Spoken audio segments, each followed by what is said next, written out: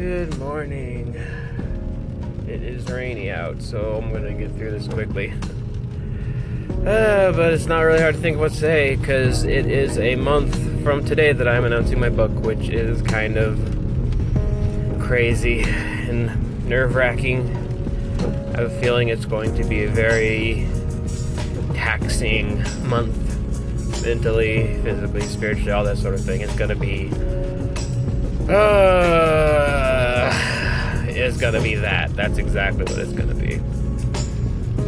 I'm planning on getting back to doing some writing this weekend. I still haven't gotten back the parts 3s of the manuscripts from my editor people, but I think I can get at least like a chapter 1 ready by the time of release announcement, to give out, possibly. Anyway, it's time to go to work, so I'll talk to you later. Bye-bye. Hello! Yeah, twice in one day. This is weird. But, funny thing happened today. As anyone who has Facebook probably knows, Facebook has their memories thing they do where you can look back to things that have happened on that day, and today was something that happened 7 years ago.